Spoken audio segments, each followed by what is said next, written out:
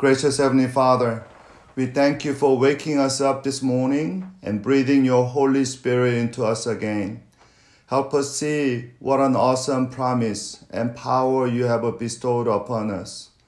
As we are grateful for the honor to belong to Christ, help us to raise our heart and spirit with the resurrecting power of the Holy Spirit now. In the most amazing name of Jesus we pray. Amen. Yesterday we saw the serious sanctifying work of the Holy Spirit in us. That is a mortification of our flesh in the power of grace. Today in the middle of Romans chapter 8, Paul extensively talks about one of his major theological convictions and themes, that is our adoption as a children of God. If you want to understand who Christian is and why being a Christian is a greatest privilege, we need to learn and appreciate the divine adoption. J.I. Packer, the author of a classic Christian book, Knowing God, once said about adoption in this way. He said, adoption is the highest privilege of the gospel. Adoption is the highest privilege of the gospel. The traitor is forgiven, brought in for supper, given the family name. To be right with God the judge is a great thing, but to be loved and cared for by God the Father is a greater. Another Reformed theologian named Sinclair Ferguson also said, the notion that we are children of God is the mainspring, I love the word, the mainspring of a Christian living. Our sonship and daughtership to God is the apex of a creation and the goal of a redemption.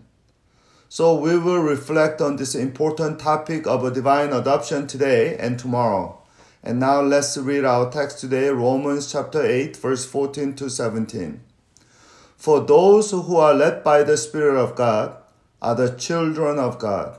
The Spirit you received does not make you slaves, so that you live in fear again. Rather, the Spirit you received brought about your adoption to sonship, and by Him we cry, Abba, Father. The Spirit Himself testifies with our spirit that we are God's children. Now, if we are children, then we are heirs, heirs of God, and co-heirs with Christ, if indeed we share in His suffering, in order that we may also share in His glory. Before looking into our passage today, let me briefly share the background information of adoption in Paul's time. Adoption was a much more customary legal procedure in Roman society than it was a Hebrew or Near Eastern culture. Paul, as a Roman citizen, was very familiar with adoption. So first, adoption usually occurred when a wealthy adult had no heir for his estate. He would then adopt someone as an heir. It would be a child or youth or even adult. By the way, it was a sheer grace of God to adopt us, because God already had a son, not just a son, the perfect son. God has no need to adopt anybody, but He wanted us so much to adopt us. Thus, our adoption is nothing but sheer grace of God. And also, God adopted both the man and woman to be His children, not just men. The term adoption in Greek is ouiothesia. Ouiothesia is a compound word, is ouio and thesia. Ouio is a son. Thesia came from the verb tithemi, which means making or becoming or even converting. So ouiothesia literally means making or becoming a son. Adoption in the Greco-Roman context was a very male chauvinistic. But God's adoption is a gender neutral and gender inclusive. Anyone can be a God's child. God's adopted child. And that's why Paul used the inclusive word children here. Tekna in Greek, tekna, for 3 times in this passage. Just like we learned last Sunday from Dr. Charles' sermon, Kilam Charles' sermon, God gave his divine image not only for the kings, like all other ancient Near Eastern religions, but also for all men and women. Truly, God's grace has no bound, and Christ confirmed that in our adoption. Hallelujah. Praise the Lord. Amen. Now, the moment adoption took place back then, several things immediately happened to the new son. First, his old debts and the legal obligations were paid and fully met. Second, he got a new name and instantly inherited all his adoptive fathers had. Third, his new father became liable for all his actions from then on. Fourth, the new son also had a new obligations or duties to honor and please his adopted father. In other words, they had a shared interest and common destiny. That's the background behind today's passage. Here, I want to highlight 3 privileges about divine adoption today in this text. First one is identity, second one is intimacy, third one is inheritance. So identity, intimacy, and inheritance. First, identity. Look at the verse 15. The spirit you receive does not make you slave, so that you live in fear again. Rather, the spirit you receive brought about your adoption to sonship. As God's adopted children, Apostle Paul said, we are not to fear, but enjoy our relationship with God. Our identity as God's children gives us a security. Slaves or employees basically obey out of fear of a punishment or loss of a job. But a child-parent relationship is not characterized by fear of losing the relationship. And also, child as a status. In a household, slave has no authority. They can only do what they are told. But children of God are given authority over sin and the devil. According to the book of Hebrews, angels are our servant, and they protect us as a secret service does for the president's family. Our new identity gives us security, authority, and confidence about life. We move in the world and life knowing that everything belongs to our Father. We have a confidence and poise about ourselves and life. I don't want to sound too megalomaniac, but when someone intentionally hurts me, actually, I pray for that person. I had, because, oh boy, you're in trouble. You didn't know that you offended a child of Almighty God. May God have a mercy on you. So brothers and sisters, let us live today and each day with a confidence and security in God's love. Now let's look at the second privilege, which is intimacy. Also, second half of verse 15, Paul said, and by Holy Spirit, by Him, we cry, Abba, Father. The Spirit Himself testifies with our spirit that we are God's children. Abba is an Aramaic word or term which means a daddy. Children rarely call their fathers as a father, but always intimately and informally as a dad or daddy or papa. That's how Christians can approach the almighty, all-powerful creator universe who sustains every atom of everything in existence moment by moment. On that, let me quote the famous sermon of Martin Lloyd-Jones on this passage.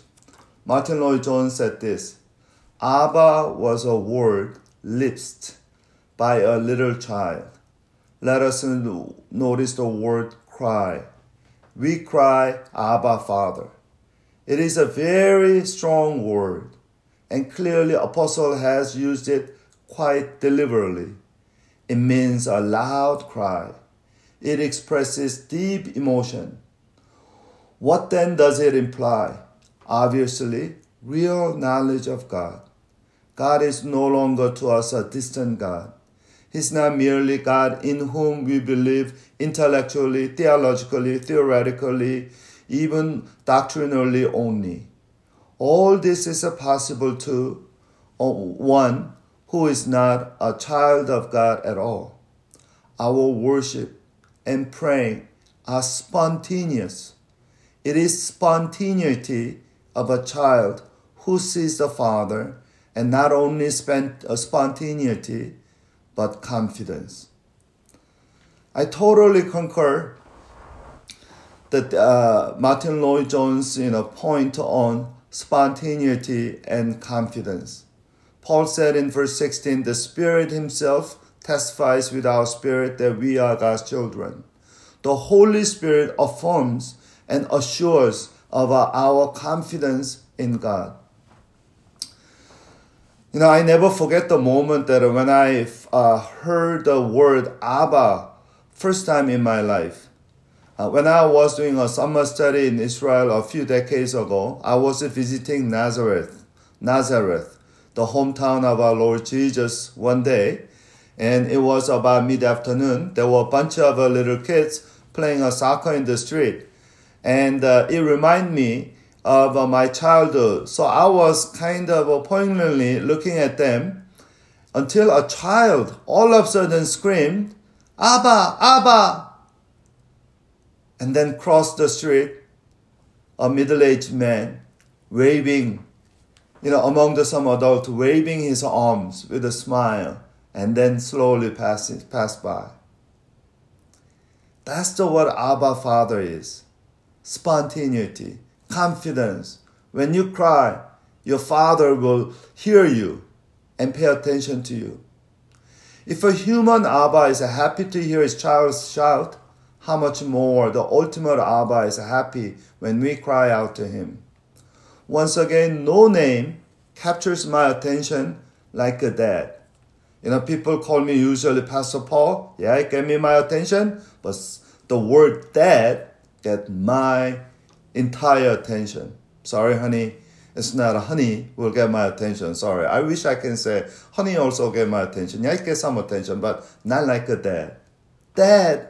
When my children, my daughters call me dad, yes, they got my attention. Likewise, when we call God Abba Father, God's full attention is upon us. It wakes up even angels. What does this mean? I hear several people in forest struggle and painful with a dysfunctional family, and especially dysfunctional parents and fathers. And it is my prayer that the Holy Spirit reminds them about their ultimate Father, and the Holy Spirit reveals the most satisfying and the sweetest intimacy of God the Father to each one of our brothers and sisters. Let me quickly move to the last point, inheritance. Verse 17, if we are children, then we are also heirs. Heirs of God, co-heirs with Christ, and if indeed we share in his sufferings, in order that we may also share in his glory. I'll be brief on this last point since we will talk about it much more tomorrow. The things that impressed me most about the Paul's pointing out our inheritance as God's adopted children is that Paul didn't just say that we are the heirs of God as his adopted children, but we are co-heirs with Christ. We are co-heirs with Christ. By the way, do you know where Paul get this idea about God as Abba Father? He probably heard that's the word that Jesus cried out to God in Garden of Gethsemane. Paul knew that's what Jesus addressed Father and God Almighty. And this is where Paul, the adoption or Abba Father is so dear to Apostle Paul, his heart. Paul said we are not just heirs of God, we are co-heirs with Christ. Whatever we have is actually brought by the redemptive suffering and work of Jesus Christ, who called God Abba Father first and taught us to call God Abba Father. At the end of history, we will sit with Christ and reign the world. That's our ultimate glory and eschatological, euphoria. But here Paul was talking about, calls us to embrace, not just, coming glory, but also current suffering, especially suffering to obey God as a Christ obeyed God and suffered. Apostle Paul wants us to inherit not just honor, but even horror for suffering for God's glory. Because he's so grateful. He's so grateful for the inheritance and adoption, all the blessings of being God's children, that he wants to share Christ's suffering more than his glory. How about us? How much are we grateful to God? What blessing do we want to share as a Christ co-heirs today? Let's pray. Abba, Father, we are all by your grace to adopt us, sinners, as your sons and daughters. Your forgiveness of our sins would be more than sufficient for us. Yet you invited us and included us into your family. You not just forgave us, but much more honored us. Truly, your love for us is so deep and vast beyond all measure. To adopt and accept us, you gave your only Son. To make a wretch like us your treasure, you allowed your only Son to take our sins upon his shoulders and bore our brokenness in his body on the cross. Truly, your grace has no matching, and your love is matchless. Help us to live each day and each moment of today for your marvelous grace. Thank you for making us your sons and daughters. We want to live today worthy of your name and your honor. In the most worthy and marvelous name of Jesus Christ we pray. Amen.